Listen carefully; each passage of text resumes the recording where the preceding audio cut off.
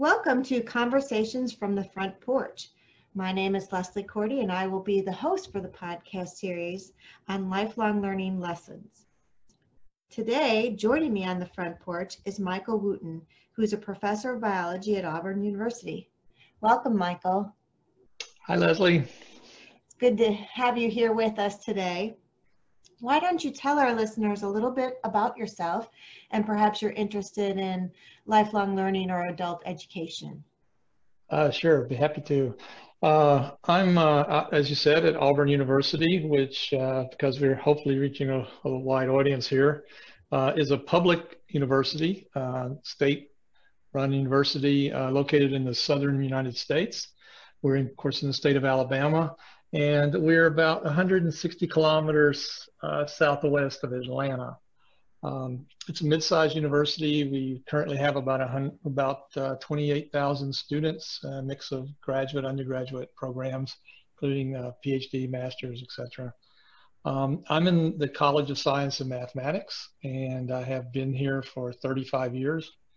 I've taught a variety of undergraduate and graduate courses, everything in genetics, population genetics, statistics, from anything from a few students to large lectures of over 300 individuals.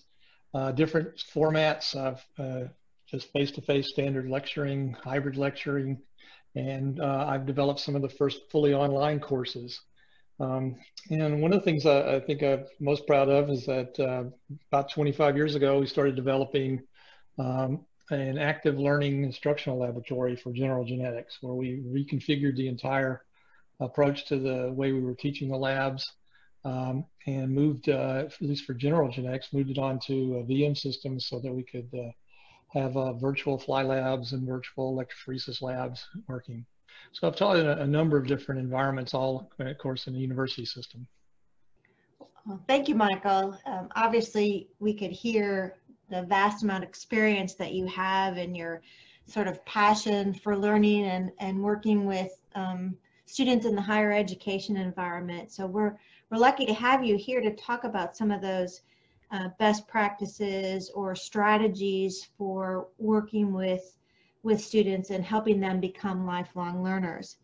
So the topic that we're chatting about today is actually helping students transition to becoming lifelong learners. And I know it's a topic that you're very familiar with, and I'd like to see if you want to share some thoughts about that.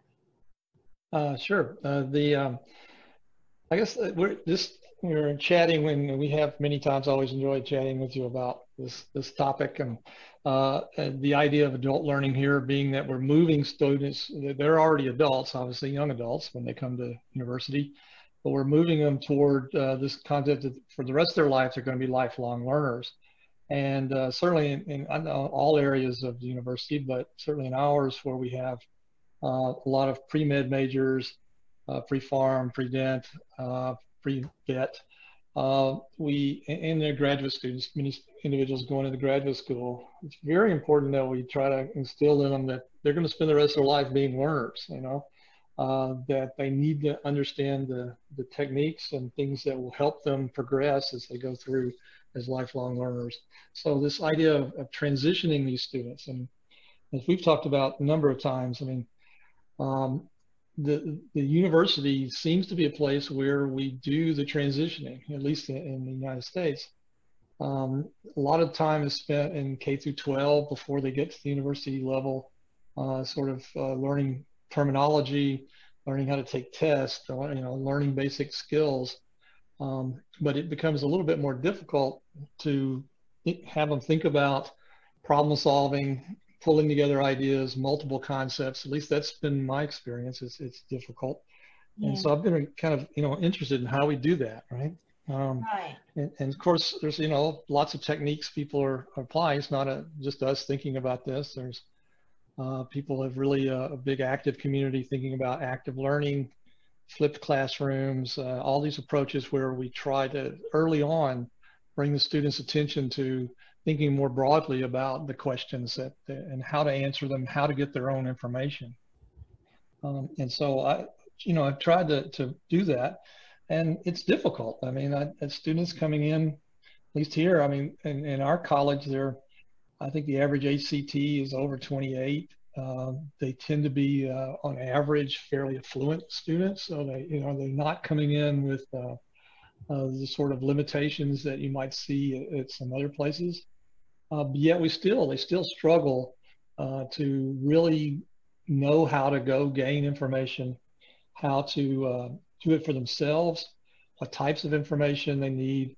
It's just a big sort of issue. And Yeah. uh, the things we've talked about is really trying to think about how that process works. Whatever technique you might employ to bring that skills to the students, what's the general overlying, the big picture ideas about it? And you've of course introduced me to Knowles's work and the adult ed world that I really wasn't really familiar with, but we've talked about that. And of course there's the pedagogy world, which is the K through 12 world in many ways, although people use the same term for teaching people in college and universities. When we've decided that maybe there should be a separation of that, maybe we could think about how do we pull that apart and really focus some attention on this period of time where we really are doing this transition in skill sets. And I think you've put the term shulagogy, which we have andragogy for adults and pedagogy for children technically. So shulagogy means, as we understand it, is from Swahili for college or school. And so Right. goji, right? So I think those Right. terms, so we've put out a couple of times and meetings and things and gotten good reception. I think it's really important that we sort of as a group, and hopefully others will start thinking about how do we parcel out this idea that university isn't just taking pedagogy and extending it. It's really changing the thought process of how we move people to be lifelong Right. learners. And I think in terms of, I mean, this is really relevant, Michael, to the discussion, what's going on today, right? We've seen this immense challenge in terms of higher education and other learning venues too, just having to adapt to having the education disrupted and moving to this online learning and expecting it to be the same. Oh yeah, absolutely. I mean, that's been one of the big challenges just from trying to make online courses, which we've been trying to do for a number of years. I know a number of places are very successful at that, but in the sciences, trying to do it, particularly when you bring in labs and those activities, but trying to make the students understand, here's information, and we're not just downloading it. You have to go and get and locate the information, assimilate it. You have to time yourself and develop skills. It's a very different skill set. And I think you're absolutely right. The condition that we're in right now, I think is bringing that home to lots and lots of people, both K through 12 and college and even industrial training, just not having someone standing there in front of you all the time Right. is a really different world in the way that we're going to transmit information and bring skills to people. So you said earlier, right, that you're terming this pedagogy, right? Because there's pedagogy, right, in terms of more teacher-centered and andragogy in terms of more learner-centered. But how do we move that student, right? What are some of the things that you found, particularly, I guess, in online learning, that help to transition that student in terms of the theory of pedagogy? Well, I think that is a whole that theory base, I guess, would be thinking about you've got one level, which are really early students when you're introducing them at the freshman level or maybe early sophomore level. I think there's one set of things that have to be done there, and then trying to move them further. And I guess the process starts out just basically trying to introduce them into how you do the process. How do you gain information? Think about information. It's not just downloading and facts and trying to regurgitate those facts to make some type of grade, but that there's this learning. And then what we've seen is that in my classes, particularly the genetics classes, are sort of intermediate level classes. And we really struggled there in trying to figure out how to convert over from this idea of, well, what's the minimum, or what do I really need to do to make the grade, right? Um, and trying to convince them that, well, no, there's more to it than that, trying to broaden it. And of course, people say, well, if you're a good lecturer, they'll do that anyway, and that's absolutely true. Um, but for a broad spectrum of people, students, you have to bring in other ways of thinking about that. Some of the ways we've done that, of course, are bringing in discussion groups, trying to pull students together. We've tried having these new systems where they pose a question somewhere that relates to a research topic, and then they're asked to answer somebody else's questions. And we usually provide some points or something for that, so that gives them a carrot to make it where it seems like it's more important to them. And then we work through it. Now, the struggles have been things like the labs. In our lab, even though the real face-to-face lab is set up in a system where there's round tables and two people work together to generate data and analyze the data. And the idea is that because you're kind of in this table, you talk to people, and it's peer-to-peer instruction. That's worked really well. They've gone to that. When you move that to the online environment, it really struggles to make it work, because people want to be asynchronous, right? They don't really want to sit down as a group, and certainly you can't do that very effectively with large groups. But even if you assign people as partners to work on projects and things, they struggle online to do that. And why do you think they struggle, Michael, in terms of working with one another online? Even though in the real world, right, we have to work with one another. Yeah, I mean, I think that's a critical adult skill, right? I mean, Right. you're and even before adult skill, but but that's true lots of times. We talked about our own kids going through things like that, and we're in a group, and they always say, well, I'm doing all the work and so is not.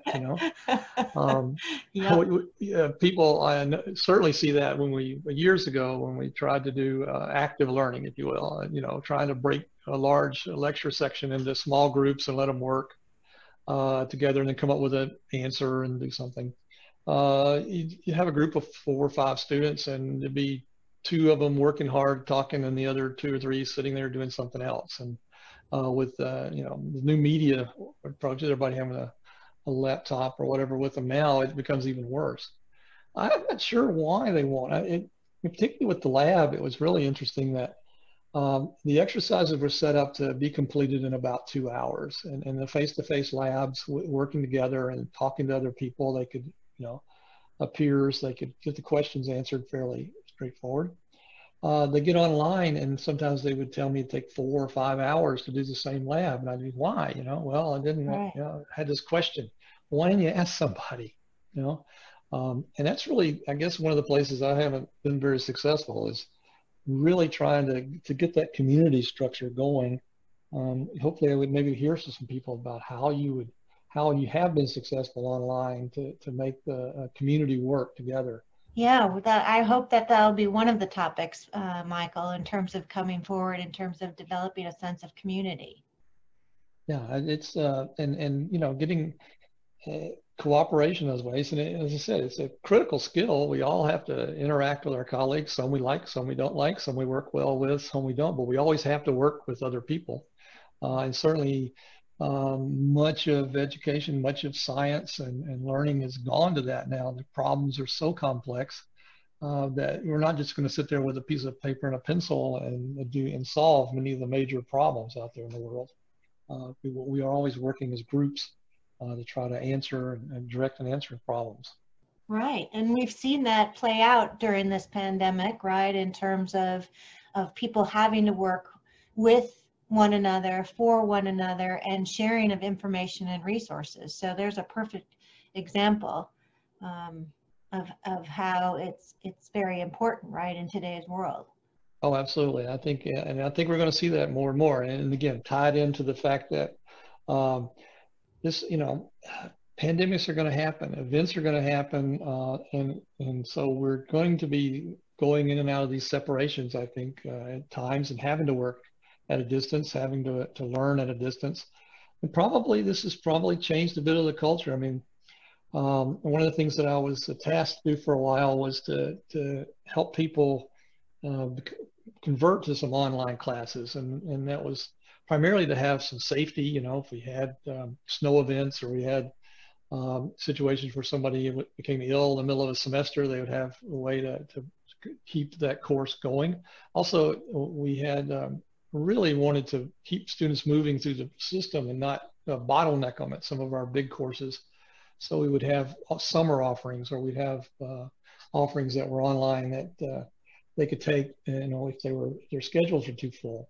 Anyway, I tried to work with a number of people to do that, and there was a lot of resistance to it. There was, I don't want my information out there. My lectures are out there. Why, or if I, and people worried if I do that, why would you need me? Things. Because I found, I think you have too, that teaching online is actually more work than just walking into a 300-seat lecture and lecturing. Right. And I think the students need you even more because of what you said earlier in terms of helping them transition, right? In terms of being able to critically think and become more self-directed learners. Absolutely. In terms of pedagogy. Yeah. I think you're right. They need that contact, and once they start to understand how the system works and what they need to do, then they really do come to you quite a bit. Of course, that's where things like Zoom and all these other technologies, can really help. And sometimes it's it's a 10-minute conversation. Sometimes it's a 40-minute conversation, and sometimes it's with one person, and sometimes it's with 20. But you really do see that they start to need you and to really think about what you're saying once they start to move forward. Well, I want to thank you for spending some time with us today, Michael. Is there anything else you'd like to say before we say goodbye to our listeners? No, I just hope everyone's doing well. And I think it's going to be a really interesting time now that we have, that's where I was going with that last statement. I got sidetracked myself, as I tend to do. Was thinking about, now that people have experienced online, and really almost everybody, because we said Right. go home and continue teaching your classes, and whether you were doing it in the third grade or whether you're doing it to a senior class in college, and so now people have experienced that, and I think people will see that there is value there, that the things can provide, and that there's ways that you can hopefully utilize that. So it'll be interesting to see when we come out of all this, how many people sort of retain some of that. Right. And I don't expect, everyone to, and that wouldn't be a good thing. But it would be really interesting. I would really like to see what happens as an outcome of that, and I think it'll be in a positive way. I think it'll be positive too also, Michael. I think that some of these tools, obviously, we can use to make learning and teaching better in the future. And those are our lessons learned from today's podcast. Thank you, Michael. Thank you all. All right, Have a good day.